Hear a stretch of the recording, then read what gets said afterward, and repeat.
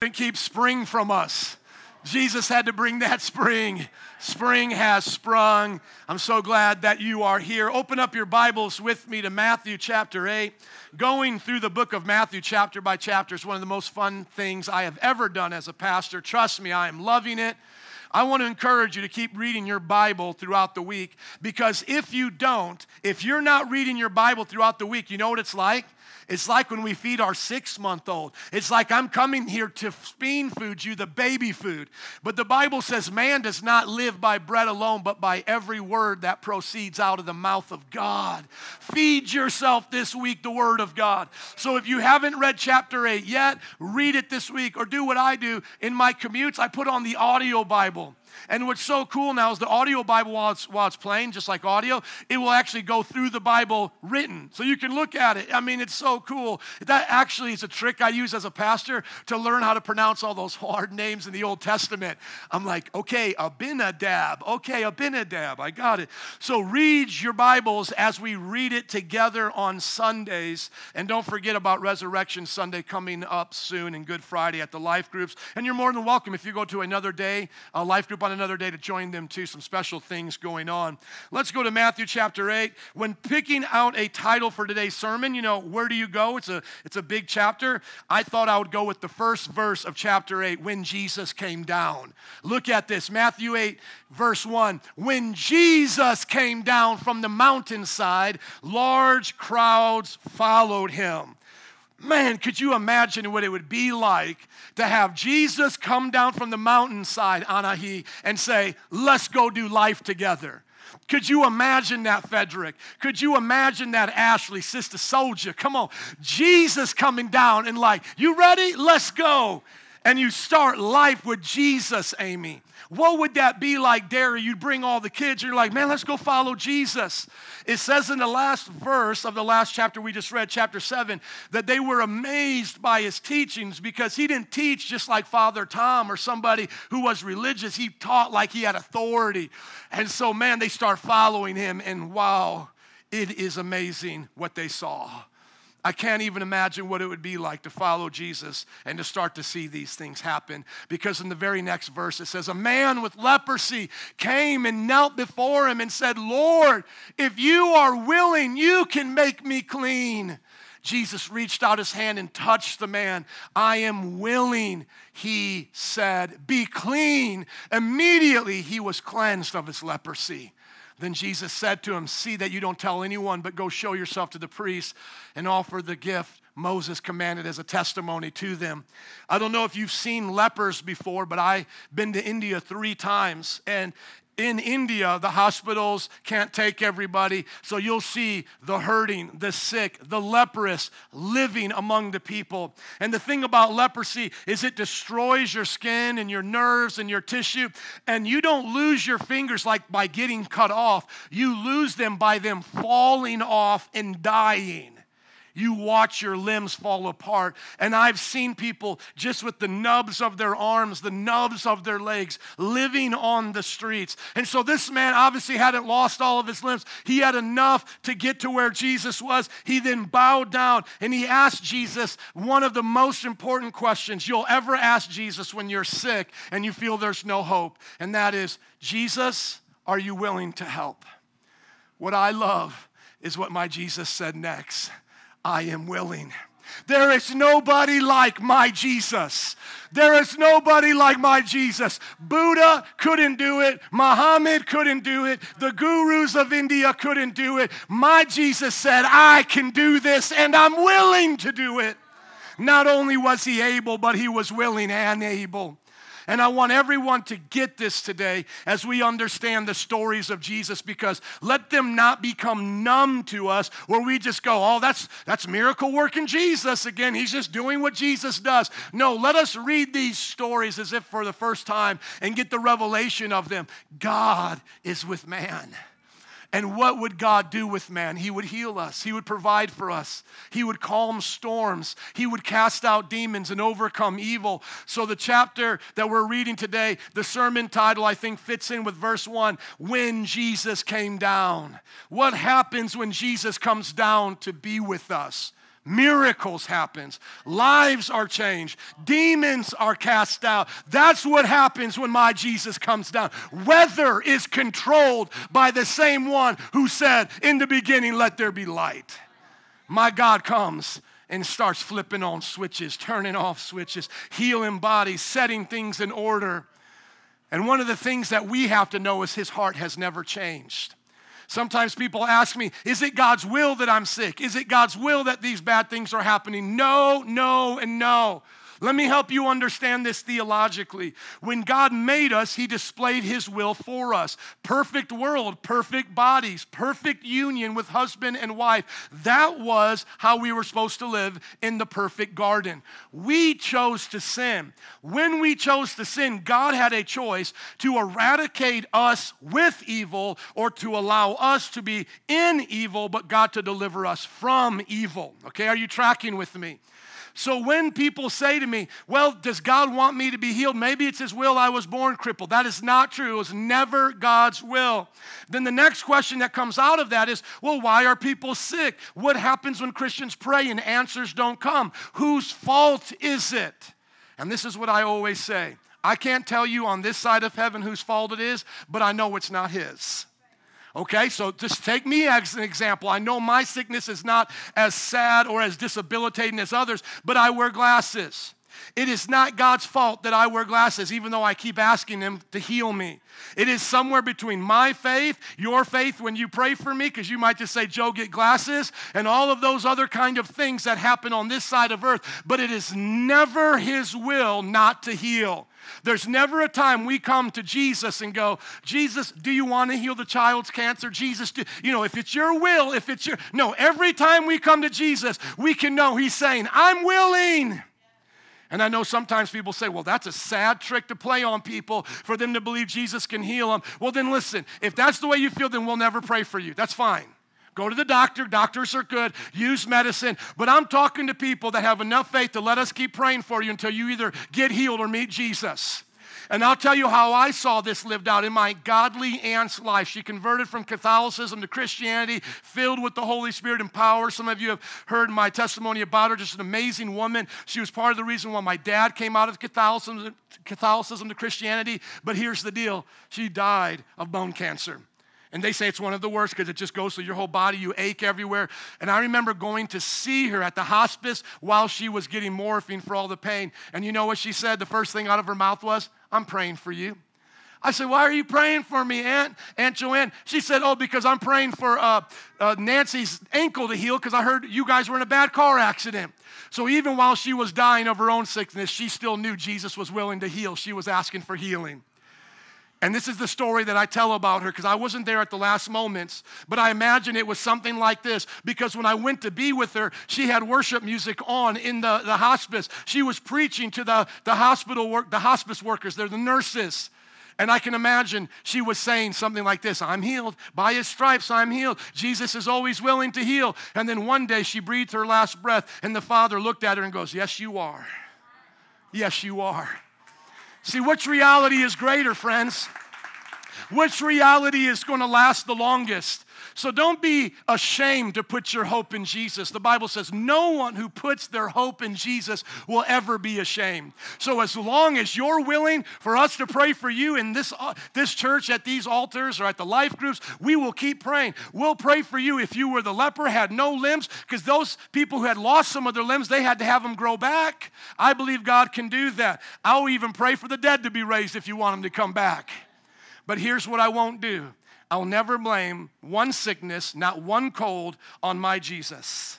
He's always willing. That's a part of our church. That's what we believe. And I hope that doesn't offend you because we're not going to place blame on you. And I'll just say this before we move on. As the last church I worked with, he got offended by that belief. He said, my wife and I couldn't conceive. Are you saying I'm not a good Christian? Are you saying that I'm lacking faith? And I said to him, I don't know why the miracle did not come. I don't know. But I'll tell you what, it was never God's will. It was never God's will for a woman not to be able to produce children. It was never God's will for a child to die of cancer. And you might think, well, is it because they sinned? Maybe they're under a curse. That's superstition. That's not the Bible. There was once a sick person in the Bible, and the disciples asked that same superstitious question. Who sinned for this person to be sick? Him or his parents? And God said, neither, but for God's glory to be shown. The only reason why God has allowed sickness on the earth from Adam and Eve's time is for his glory to be shown that he's the healer. And I thank God for modern science and all of those things and the hospitals, because that's part of healing. That's why the greatest hospitals are run by Christians. That's where we got to give like a what's up to the Catholics, because we know they got the best hospitals along with the Lutheran hospital. We need a Pentecostal hospital, by the way. Amen. Well, we speak in tongues and pray over you and do all the rest. But here's the thing. You will never in this church be told it's your fault, but we're never going to let you put it on Jesus. So as long as you don't start no stuff, we ain't going to start no stuff with you. There will be no stuff. All that we ask is just don't put it on our Jesus. Now, somebody might say, well, Jesus used me being in a wheelchair, or that one Christian that lost his limbs, and he plays soccer and these different things, and he goes around doing public speaking, right? I get that God can use evil, but he is not the author of evil. Big difference. God can use me wearing glasses and the ailments that I have. God can use it for his glory, but that doesn't mean it was his original intention. And so here's how I'll break it down real simple. When Adam and Eve sinned, weeds came. So now when we see weeds, do we go, that was God's will for there to be weeds? No, well, part of the curse also brought pain to our body, where our cells don't operate correctly. So if you see a weed, or you see a person wearing glasses, or you hear somebody sneeze, it's all the same. It's all a part of a curse, not God's original intention. But here's the way you can start praying for somebody that maybe is sick. If you hear them sneeze, and you say, God bless you, and they go, well, thank you. Then go, can I pray for you to get better? Right? Now, if it was just sneeze out of pepper, you could just go on and preach the gospel. But use it as an open door. Because I know when people say to me after I sneeze, God bless you, I go, thank you. I was blessed before I sneezed, and I was blessed after I sneezed. Now, do you want to hear how to live blessed? I'm serious. Come on, use those as opportunities. Because we believe in a God that still heals, a God that still knows how to put the body together, and we're not blaming people for sickness. I mean, obviously there's decisions we can make in life that can hinder health and bring on sicknesses, but that's not what we're talking about. We're talking about trusting God and coming to him often in prayer for healing. And so when we read last week about ask, seek, and knock, in Luke's version, I believe, it's either Luke or Mark's, it says knock and keep knocking, ask and keep asking, seek and keep seeking. So how many want to believe that God can heal and you'll keep asking, seeking, and knocking? Amen. You willing to do that? Now, let me just say something about as we get into the stories of Jesus and miracles. What you're not going to hear in this church is me keep allegorizing these stories and making you out to be the sick people in every single time we hear about this. Is anybody here busted and disgusted? You need to fall on your knees. You're just like that leper. Call out to Jesus. Ask him, are you willing? He'll say, yes, I am. Because here's the heavy review I want to give you right now. Matthew already knows the end of the book. And guess what? When you read these stories, you're not supposed to see yourself as the leper. You're supposed to see yourself as Jesus. You ready? I'm going to break some of that on you right now. Go to Matthew chapter 28. End of the book of Matthew. It's good to know what the end of the book is like. Don't feel bad if you ever read the end first. I was talking to a professor. He said he does it all the time. So don't feel bad if you read the end first. Somebody might read Revelation and get scared, though. But let's read the end of book of Matthew. Remember, Matthew's already lived through all of this. He's writing it 30 years after he's experienced it. So what is Matthew's intent when you read this story? The disciples never use the sick people of the Bible as their illustrations in their New Testament epistles, because you're not supposed to see yourself as that one. You're supposed to see yourself as Jesus. Now, if you're legitimately sick, of course, see yourself as the one needing to be healed. But most of us are not walking around life sick, so then why is the pastor always making us out to be the sick one? We come to the 3-day conference, no joke. First night, you're the woman with the issue of blood. Just touch Jesus. The next week you come, you're this guy with leprosy, and somebody needs to ask Jesus, are you willing? And then you come for the grand finale, the last day of the conference, now you're dead last. Lazarus. Oh, Lazarus, come up from the grave. So you went from being a woman with the issue of blood to your body falling apart to being a leper, and now you're dead in the grave somewhere. That may be good preaching, and I'll show you how we can do that. But we don't do it by taking those people in the story saying, that's us. You're actually supposed to look at Jesus and say, that's me. Look at Matthew chapter 28. Look at verse 18. Then Jesus came to them and said, all authority in heaven and on earth has been given to me. Therefore, go and make disciples of all the nations, baptizing them in the name of the Father and of the Son and of the Holy Spirit, and teaching them to obey everything I've commanded you.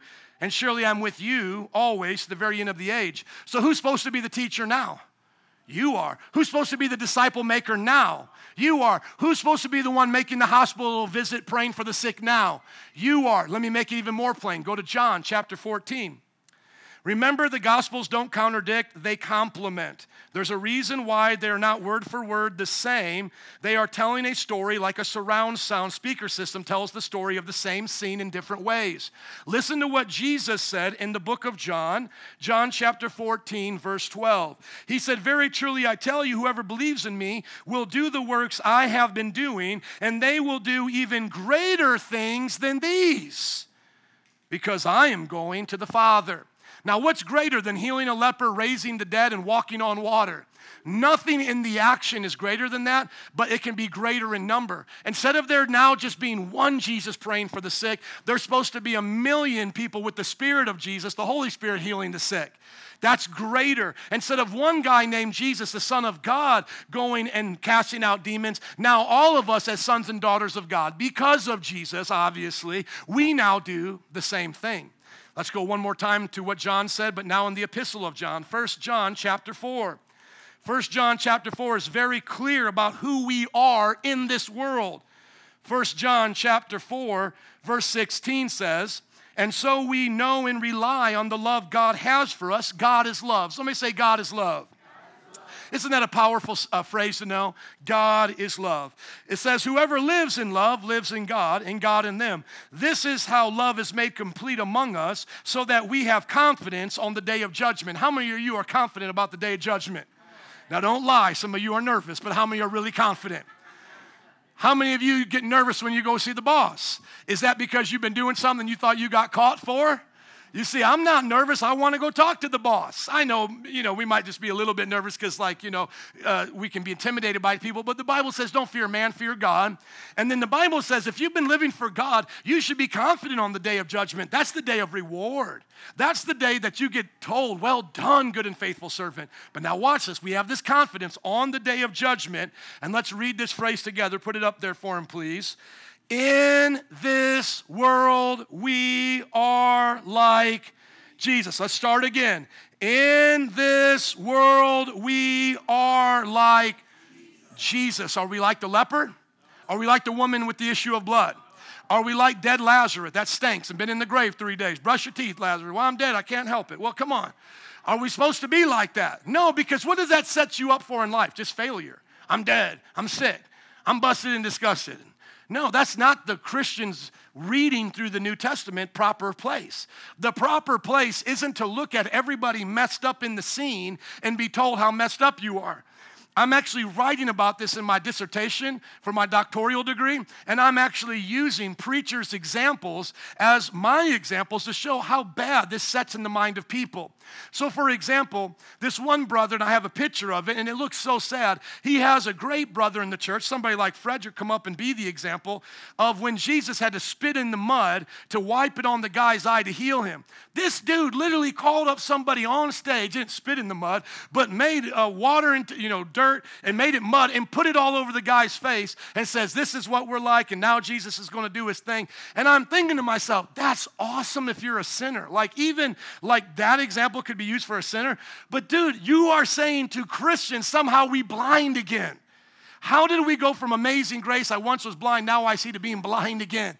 And why are you wiping mud on this dude's face? Nothing against sermon illustrations. I'm just saying it's like, okay, you come to this church. I don't assume you're living for Jesus. You're probably still dirty and filthy, so I'm going to keep treating you like you're dirty and filthy. And so I got the picture of the pastor wiping the stuff on the dude's face, applying that message to Christians about the issues they got to face in life. And my whole thing is, first of all, God does not solve your issues with a one-time miracle. So somebody's like, yeah, I'm going to get a job now because I got the mud out my eye. No, you're going to have to get a job by getting up early. Then you're going to have to get experience, and then you're going to have to come on time and grow. You see, and so when the preacher makes you out to be this suffering saint all the time, not only is it not biblical, they're putting a mindset in you that life is always about some supernatural miracle when life is supposed to be about discipleship and you spiritually maturing. That's how God wants you to go through life's issues. So let's go back to the passage, please, back to the notes. Matthew chapter 8, verse 1. Is it teaching us when you are broke, you're supposed to be like a leper now? No, because number one, God can financially provide a miracle like he did for the leper instantaneously, but how many know the real miracle is going to be you getting that job, keeping it, and saving it? So let's not try to make everything in life about you being a leper, you being a sick person. Let's just look at it for what it is. What is it? Jesus cared and healed sick people. Number one, that's awesome. Our Jesus is doing what nobody could do. These are real validated miracles of that time. Even his enemies knew that he was a miracle worker. So if you are sick and you do feel like you don't know the will of God, because even as a Christian, you should pray differently than this guy did. As a Christian, you're not coming to Jesus going, are you willing? You're coming to Jesus going, by your stripes, I'm already healed in Jesus' name. I believe it. Lord, I ask you to do it. But let's just say that's where you're at. Well, then come to Jesus believing like this man did and receive the miracle. But for all of us who don't have a life-threatening disease, what is this an example of? Us now going out and praying for the sick. Go to Mark chapter 16 quickly. Just before we move on, I want you to see it one more time. Mark chapter 16. You tell me what Jesus commanded us to do. The Gospel of Mark ends with Jesus commanding us to do some things. Look at what it says in verse 15. Mark chapter 16, verse 15. He said to them, go into all the world and preach the gospel to all creation. Okay, we got that. Whoever believes and is baptized will be saved, but whoever does not believe will be condemned. Okay, we got that. Look at verse 17. And these signs will accompany the pastors. Is that what it says? And these signs will only accompany Benny Hinn? Come on, people. And these signs will only accompany Mary of Fatima, Holy Mary of Fatima. Where is that she's at? What is that? Fatima, yeah. Is this only when the Mary statue bleeds out and then you come and touch it? Is that what it says you're going to get a miracle? No, it says, and these signs will accompany those who believe. You see, we're now supposed to be like the healed leper, believing because a miracle's already happened in our life, and now we're supposed to go out and follow Jesus' example. These signs will follow us now. In my name, or in my name, they will drive out demons. They will speak in new tongues. They will pick up snakes with their hands. If they drink deadly poison, it will not hurt them. And they will place their hands on sick people, and what? They will get well. So I say it like this.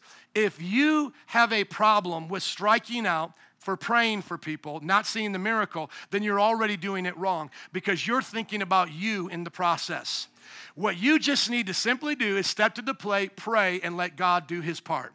And if it doesn't happen, let's not blame God and just say, I don't know. Let's just keep praying and believing. You're not dead yet. Let's try again. Okay? And then like I said, if you just want to say, hey, Pastor, stop praying for me. Okay, I won't pray for you anymore. Except in secret when you're not around, but I won't make you, I won't place my hand on you. I'll still be like, God, heal so-and-so. But we're not going to force it on you. But for those of us who have been around for a while, I feel like my batting average is not the greatest out of seeing people healed. Maybe this is the gift I've seen the least amount of. But let me ask you something as a pastor. Let's say out of the 1,000 people I've prayed for, only one has gotten healed. Was it worth it for the one? Do you think it was worth me praying 999 times to see the one? Absolutely, because it meant something to them. So I'm going to keep praying and seeing whatever God lets me to see and whatever lessons he's teaching me through it, but I'm not questioning his willingness, and I'm not going to change my obedience, okay? And then let me just give this last example. Let's say there was a button, you touched it, and 1 out of every 500 times $1 million came out. How many know you would be touching that button? Touching the button, okay? Maybe every time I pray, it doesn't happen, and I'm going to figure that out as I get closer and closer to Jesus, but I know I keep touching this button. Something happens in Jesus' name. And then I know people who see a lot more than I do, and so I get around them to learn because the Bible says he gives the gifts of the Spirit as he wills, and some have that gift, like I have the gift of discerning of spirits, which we'll talk about later, and I have other kinds of gifts. Some have a gift they operate in all the time, and their batting average may be 300, 3 out of 10, 5 out of 10. And I can guarantee you this, they're not selling holy water or asking you for $10.99 to buy something to get it, okay? They'll pray for you just as you are. Let's go back to that passage, Matthew chapter 8. A man comes and gets healed, and then Jesus tells him to do something according to the Jewish tradition. Let's now go to verse 5. When Jesus had entered Capernaum, a centurion came to him asking for help. Lord, he said, my servant lies at home, paralyzed, suffering terribly. Jesus said to him, shall I come and heal him? The centurion replied, Lord, I don't deserve you to have you come under my roof, but just say the word and my servant will be healed. For I myself am a man under authority with soldiers under me. I tell this one, go, and he goes, and that one, come, and he comes. How many parents want to say amen to that? I'd like to have your children do that. I say to my servant, do this, and he what? Does it. When Jesus heard this, he was amazed and said to those following him, truly I tell you, I have not found anyone in Israel with such great faith. Notice degrees of faith.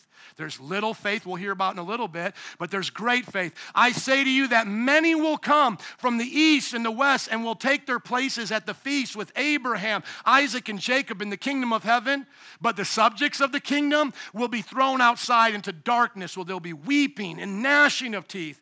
Then Jesus said to the centurion, go, let it be done just as you believed it would. And his servant was healed at that moment. Isn't that amazing? This is so deep on many different levels. Let's not miss the depth of this. The first thing is the centurion's not a Jew. He comes from our people, Otto. Hey, he's Italian. Hey, I'm an Italian soldier. But now look at the humility that he has. These soldiers, which were oppressors at their time, which weren't always doing the right thing. They were conquering the kingdoms of the world at that time. Something in his heart said, I have to humble myself to this third world person I've been hearing about. Someone who's less advanced as me, not as powerful as me, but I hear something about him and the power of God. He humbles himself and goes. We ought to always humble ourselves. It doesn't matter if you're the mayor, it doesn't matter if you're the baker or the candlestick maker. Everybody should humble themselves and come to Jesus.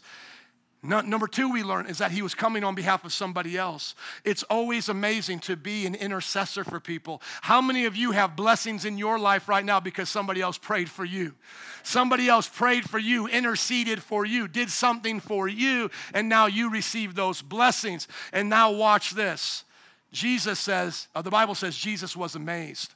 Now, somebody might be like, well, Jesus knows everything. How in the world is he amazed? Remember this. When Jesus came in the incarnation, he limits his knowledge. He doesn't know this man because he's limited the knowledge he has. Just like I limit my power when I wrestle my children. I don't throw them across the room, right? I limit myself. He limits his power. He puts a veil or he allows a covering over the knowledge he could have about everything. So what amazes Jesus about this man in the actual moment, a spontaneous moment, Jesus is like, whoa. Dude, you just amazed me right there. I wasn't ready for that. What amazed him was this simple revelation. The centurion believed that God was able.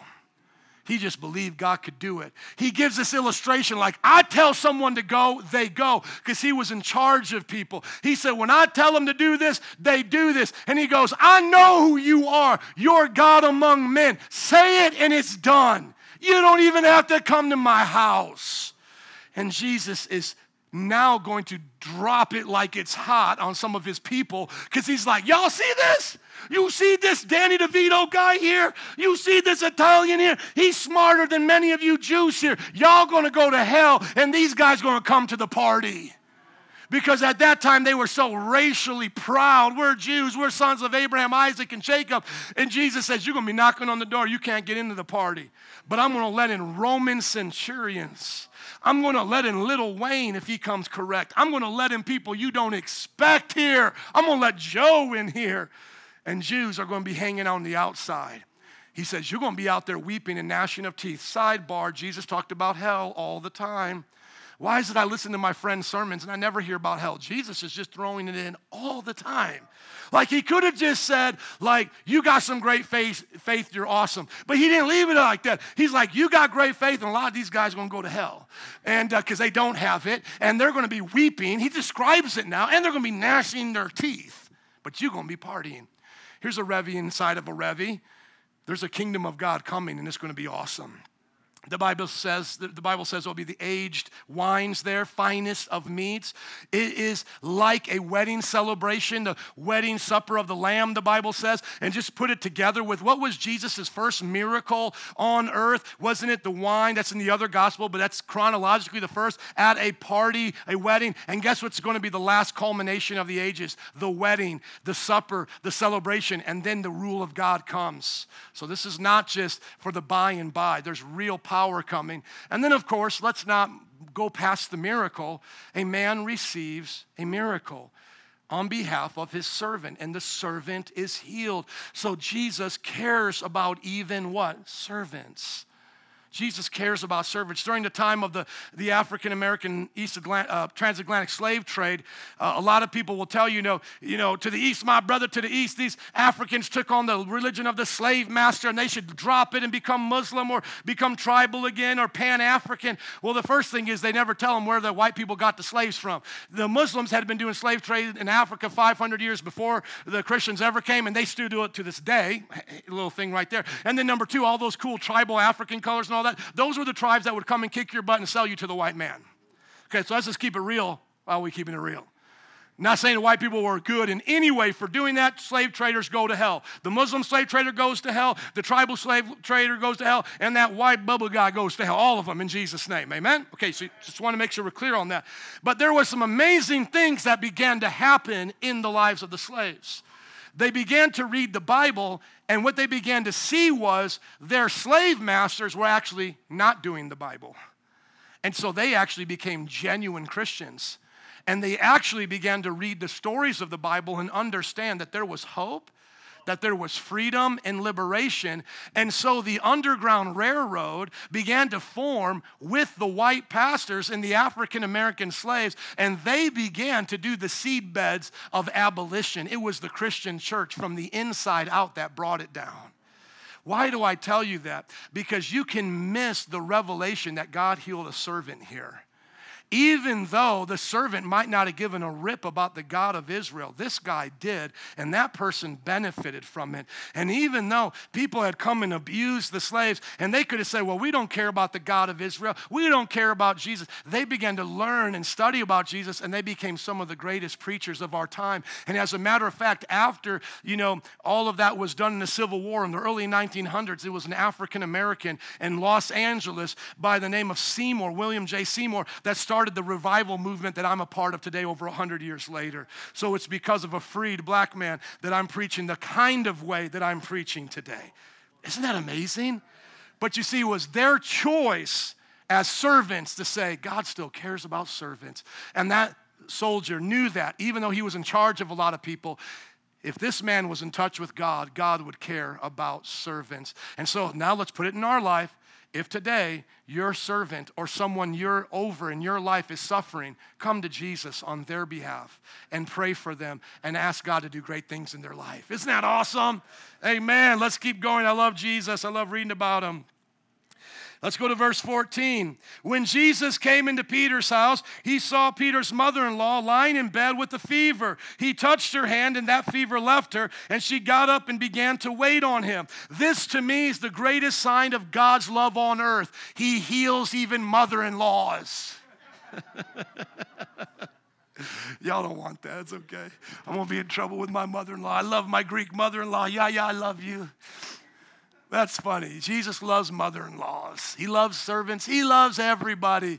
And then this is another part of it that kind of makes me laugh. Then she got up and served them. So it's like, how did this happen? Was Jesus there and there was no food on the table? And he's like, where's your mother-in-law? And maybe Peter said, oh, she's not feeling well. She's in the bed. Listen, she's going to be healed right now. She's not using that excuse. Come on out here, woman. No, I'm kidding. We don't think Jesus would have did it that way. Not sweet Jesus, right, Rachel? He wouldn't have done that. I would do something like that. Oh, y'all can't cook? You ain't feeling good? You feeling good now in Jesus' name. Come on now. You good. Let's cook. Or it could have been like, this is like typhoid fever, not like a normal cold kind of feel like she's dying, here I'm teasing her, but she's dying. And God raises her up. But now watch this. She immediately gets up and serves him. How many of us have been healed by Jesus and now lovingly serve him? It's an honor to serve Jesus. When people look at me and they think I go out to the streets, like I have high schoolers tell me, oh, you out here because they pay you. I'm like, no, I don't. I get paid to do other things, but not to come out here and be with you. I'm out here because I have to serve him. I have to serve. It is a joy to serve God. How many of y'all love serving God because you know he's healed you? You see the heart that she has. Once she's healed, she's like, how may I serve you, Jesus? I talk to some people and they're like, oh, I'm in school now, Pastor. I don't have all that time to come to church like I used to. I feel so bad for them, man, because they don't know Jesus like I know Jesus. They make Jesus out to be like the slot machine. Oh, I don't got time to play the slot machine today. No, Jesus is my best friend. Jesus is somebody that I get the honor to serve. Are you guys with me? My dad used to say it like this: I get to do business all during the week. I get to talk to millionaires. That wasn't all he dealt with, but he was in charge of business, financial consulting, and he worked with a lot of entrepreneurs in our city. He said, I get to do all that. He said, but my greatest joy is when I get to serve in the church and see people come to Christ. And he said, even then, I like to see opportunities on my job of when I'm doing what I love on my job, where I get to do my other passion, lead people to Christ. And one of the greatest times I got to have with my dad, a memory I'll never forget, he bought out the box seats of our minor league football team, indoors in Fort Wayne, Indiana. Not a big stadium, but, it's a cool stadium, minor league. That's all we get in Fort Wayne, And he buys out these box seats for all of his, high-performing guys and businesses and all of that. And he has them there, and he's, wining them and dining them, whatever, having a good time. And then he invites me there, and he says, and you know what? I owe all my success to Jesus.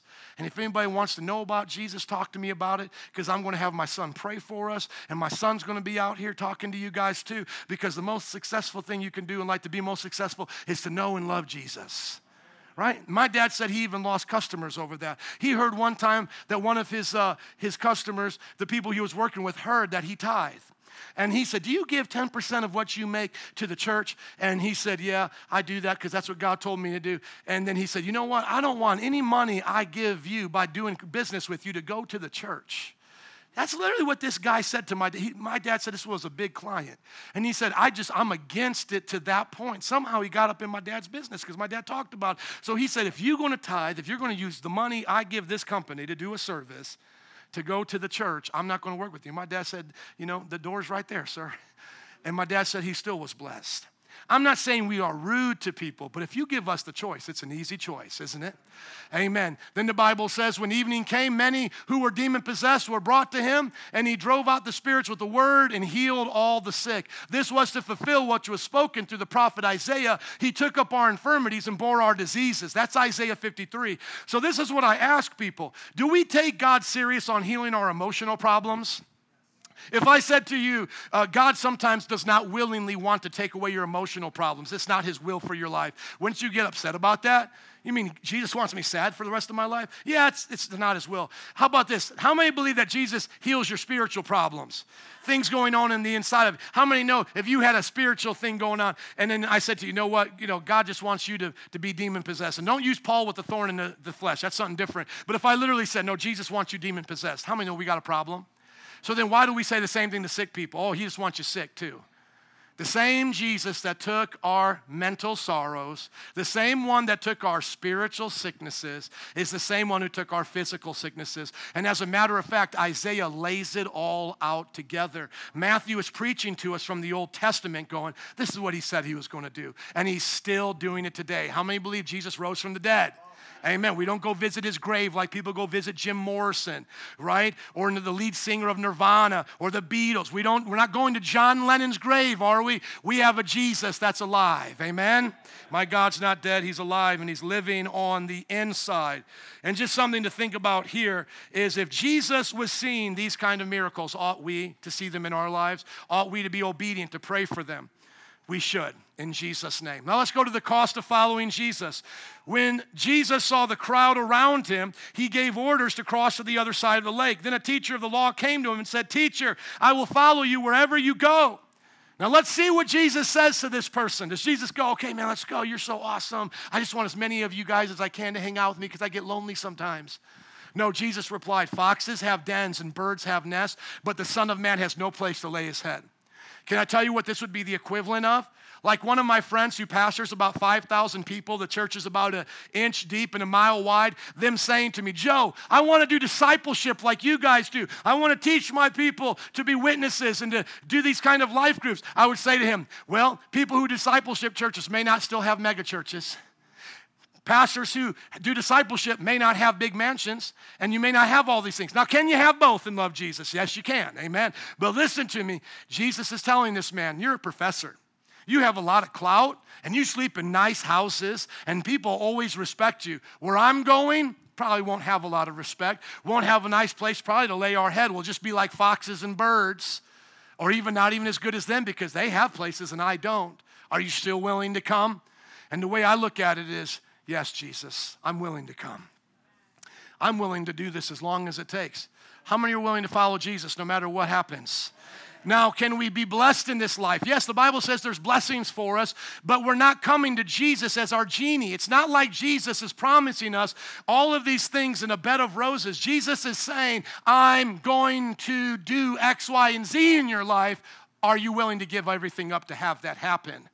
And I say yes, and then he goes, and guess what? While I do X, Y, and Z, you can have these things too.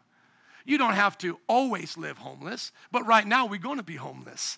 And I can only imagine what it was like for those disciples to sleep on mountainsides with Jesus. Could you imagine hearing Jesus snoring in the middle of the night? That's Jesus, Son of God right there snoring, a little drool coming down. You know, we always think of like Jesus with like nice hair, you know, like Maybelline hair. He wakes up glowing and all that. Jesus wakes up, boogies in his eyes. What's up, guys? Man, my back hurts, sleeping on the grass. Man, what's going on? You know, maybe one time, not to be gross, you come around a bush and Jesus using the bathroom. Sorry, Jesus, didn't know. Because people try to make fun of us that way and go, you're Jesus, use the bathroom. Yeah, he did. He lived like a man. And he lived with men, and men sometimes smell, okay? And men sometimes are weird with other dudes, okay? Just like when you ladies all go to the bathroom at the same time, you know? We don't know what you're doing, and you don't understand what guys are doing. We get pleasure out of pushing each other down and getting dirty and messing with each other, okay? So Jesus is saying, you could come along, but it's not going to be the way you think it's going to be. But isn't it an honor to be with Jesus? I would be with Jesus no matter where he would be. Another disciple came to him and said, Lord, let me first go bury my father. Now, that's a different kind of request. That's not like, Jesus, let me just go mess around over here in rich palaces and live the good life in 5-star hotels. No, this is, Jesus, I'm a son in my father's house, and I'm responsible for his burial, his business, taking care of mom and all my other siblings. Jesus, can I come holler at you after I take care of this? And Jesus says, follow me and let the dead bury their own dead. Now, how many think that could be mean of Jesus, right? But how many know if Jesus is telling the truth on this earth, everybody is already dead? You want to talk about the walking dead? Look at your neighbor and say, hey, neighbor, tell them, say, neighbor, if you don't have Jesus, you're the walking dead. Tell your other neighbor, you're awesome. I like you better than the other neighbor. I'm just kidding. This is messy. See if you guys are up, right? We get a little tired sometimes here. But you guys got energy to keep going? Okay, because here's the deal. If God is who he says he is, and I believe that is true, then all that man was going to do was be around another bunch of spiritually dead people. If you are suffering today, everybody look up at me, please, because I love you.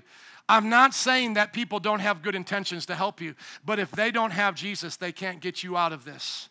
The one thing about life is everybody's going to die, friends. And if you don't have Jesus, you are the walking dead. And so what was Jesus saying to him? Was Jesus saying, don't care about your family, don't ever go to a funeral? No, what Jesus was saying to him is, man, I'm life. That pain you have from losing your father, follow me and I'll take it away from you.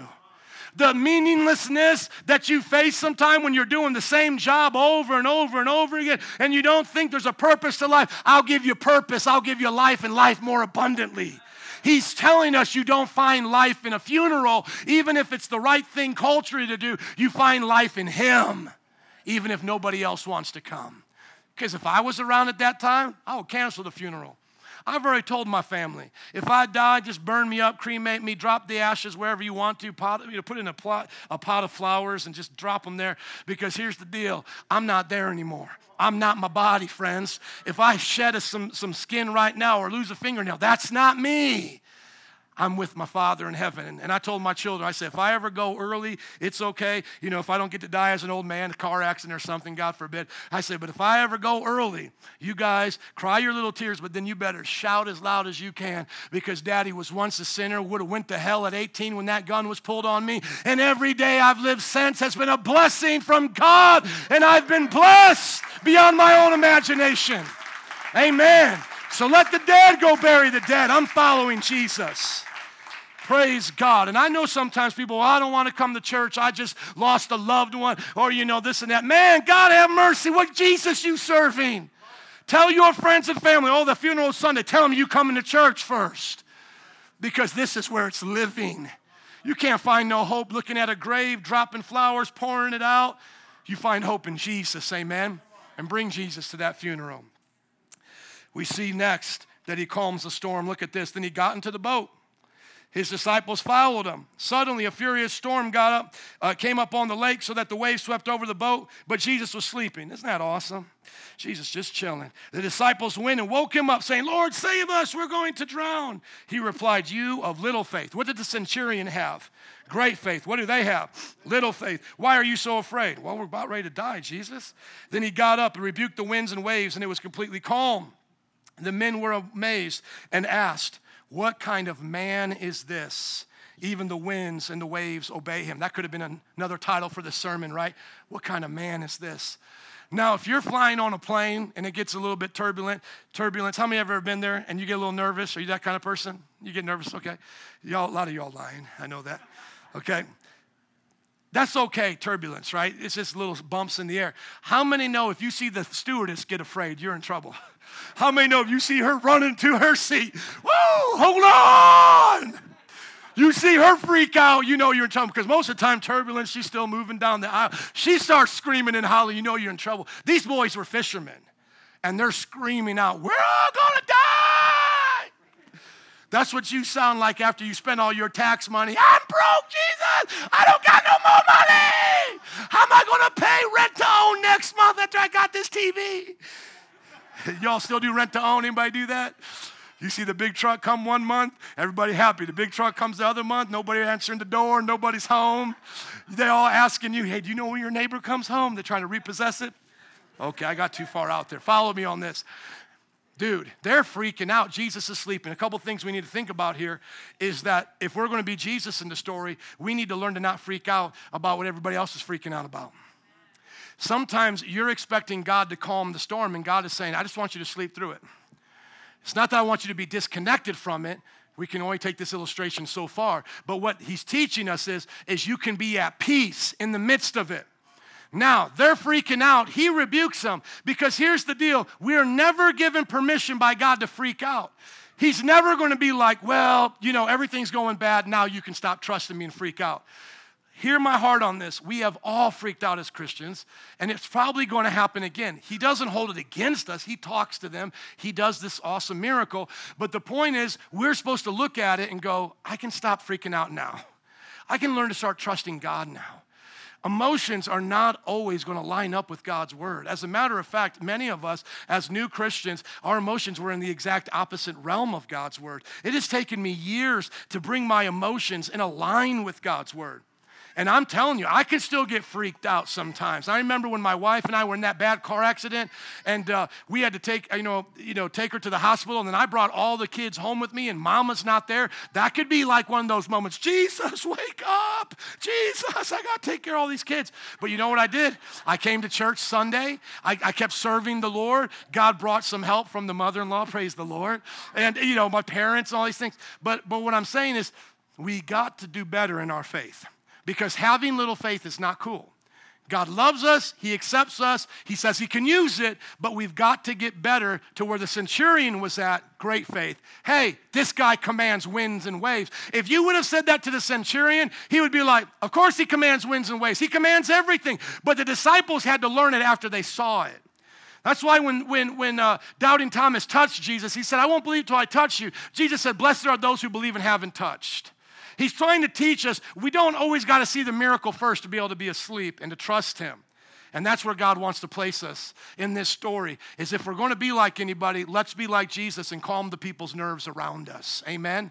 And what's awesome about this is that it's a taste of the kingdom of God. Because of the fall, there are winds and waves out of control. And Jesus is saying, I'm setting it right. And so now we can kind of look to the future and think about what's going to be like when heaven's on earth and the kingdom of God is here. We're just going to look at Jesus app and see what Jesus wants for weather today, Jesus wants a light breeze, sunny, this and that, because he controls weather. How many think that's pretty cool? What kind of man is this? He's the God man. He's the kind of man who created all mankind. Amen? Last but not least, Adam, would you come, please? When he arrived at the other side in the region of Gardenares, 2 demon-possessed men came from the tombs to meet him. Let me just say this quickly. I have the scriptures there. Mark and Luke say there was only one demon-possessed man, and somebody may come to you and be like, well, how many was there? These 2 gospels say there was 1. Matthew says there was 2. I thought you said the Bible doesn't have any problems. How many know if there was 2 men, there was 1? Okay, so there's no contradiction. What are Mark and Luke doing? Probably just talking about the one who did most of the talking. Have you ever been at a carnival or like a Borican Fest or Puerto Rican Fest? How do you say it? Boricua Fest?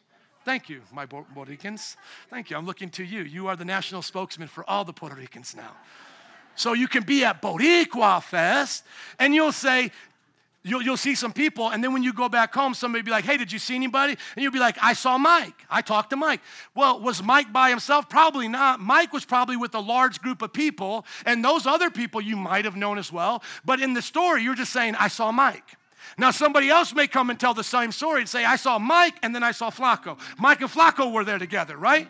So what is Matthew doing? Matthew's saying, oh, there was 2. Mark and Luke are saying, oh, there was 1. Because he's just emphasizing it. So they're demon-possessed. They were so violent that no one could pass that way. What do you want with us, Son of God? These demons shouted through these men. See, I believe in this stuff. Have you come to torture us before the appointed time? There's torture to come, by the way, people. Just notice that. They know it's coming. Have you started the torture time yet? No. Not the first coming. Second time is when they start getting tortured.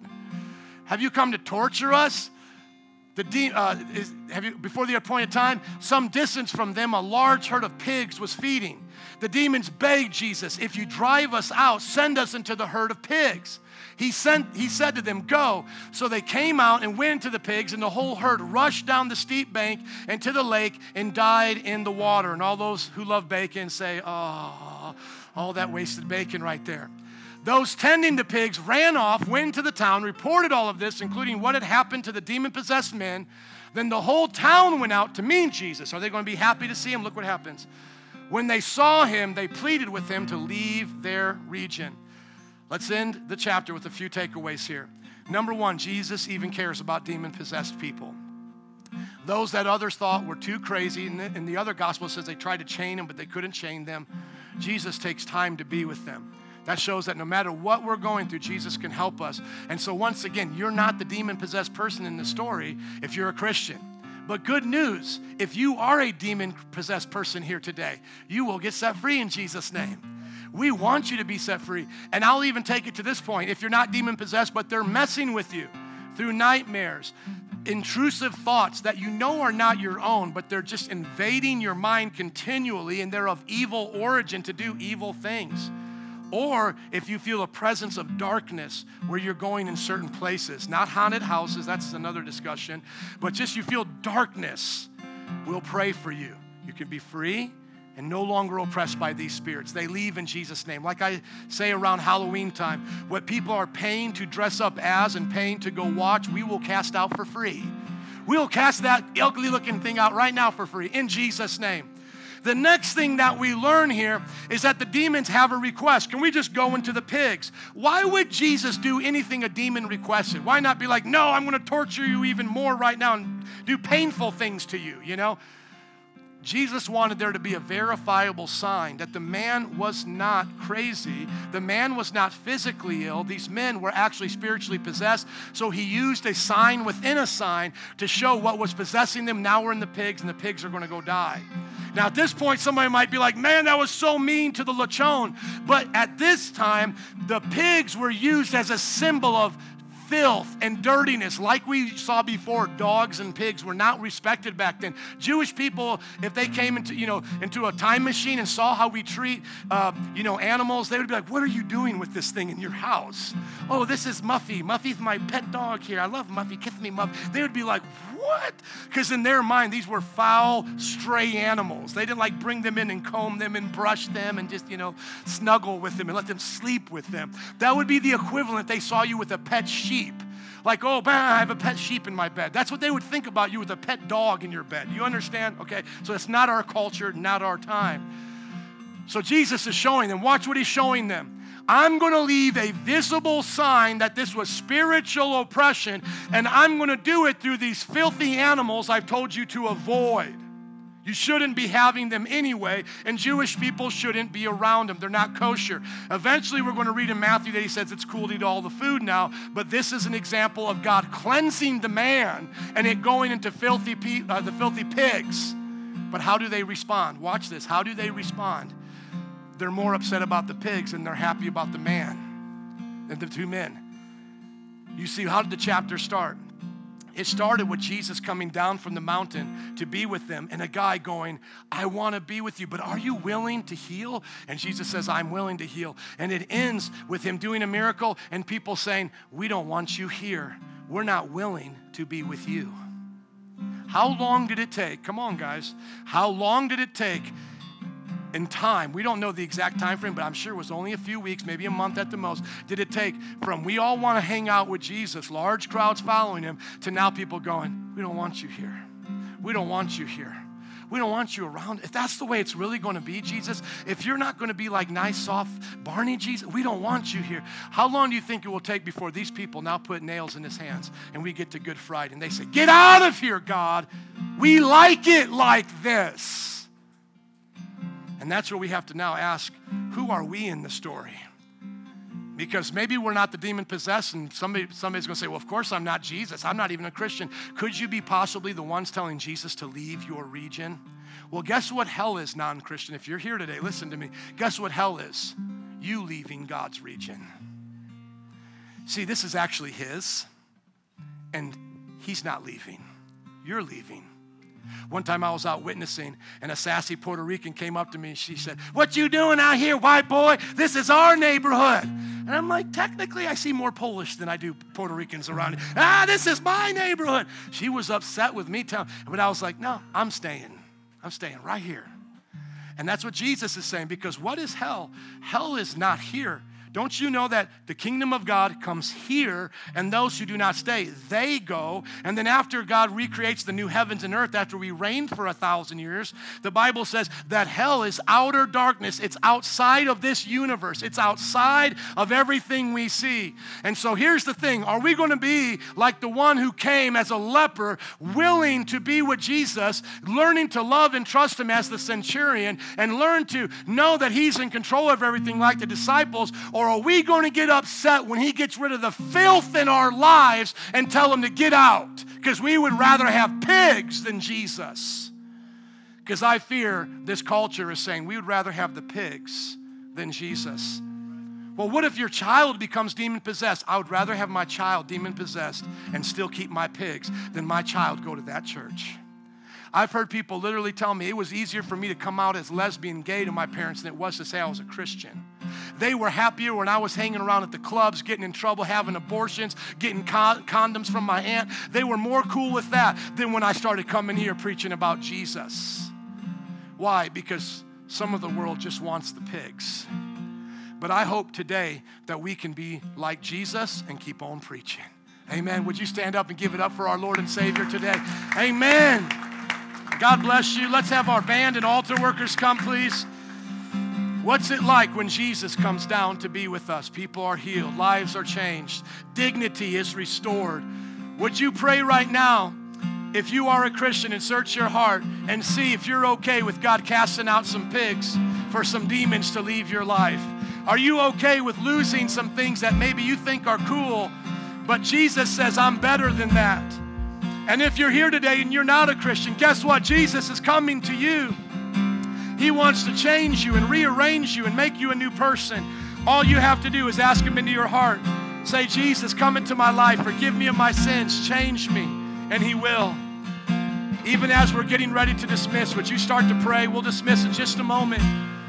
But if you're here today and you'd like us to pray with you, now's a good time to come to the front. If you're wanting to have someone pray with you to accept Christ, you can do that. Or if you've been going through some of those tormenting things, maybe from spirits, evil spirits, we'll pray with you for that. But right now, come on, Christian, before we roll out of here, do you want Jesus more than you want pigs? It's a simple question, but it will change your life depending on how you answer. What if Jesus said, hey, you struggle with time? Disconnect your Netflix account and see what happens. Oh, God, I got to have it. Well, it's part of what's tormenting you. No, I got to have it.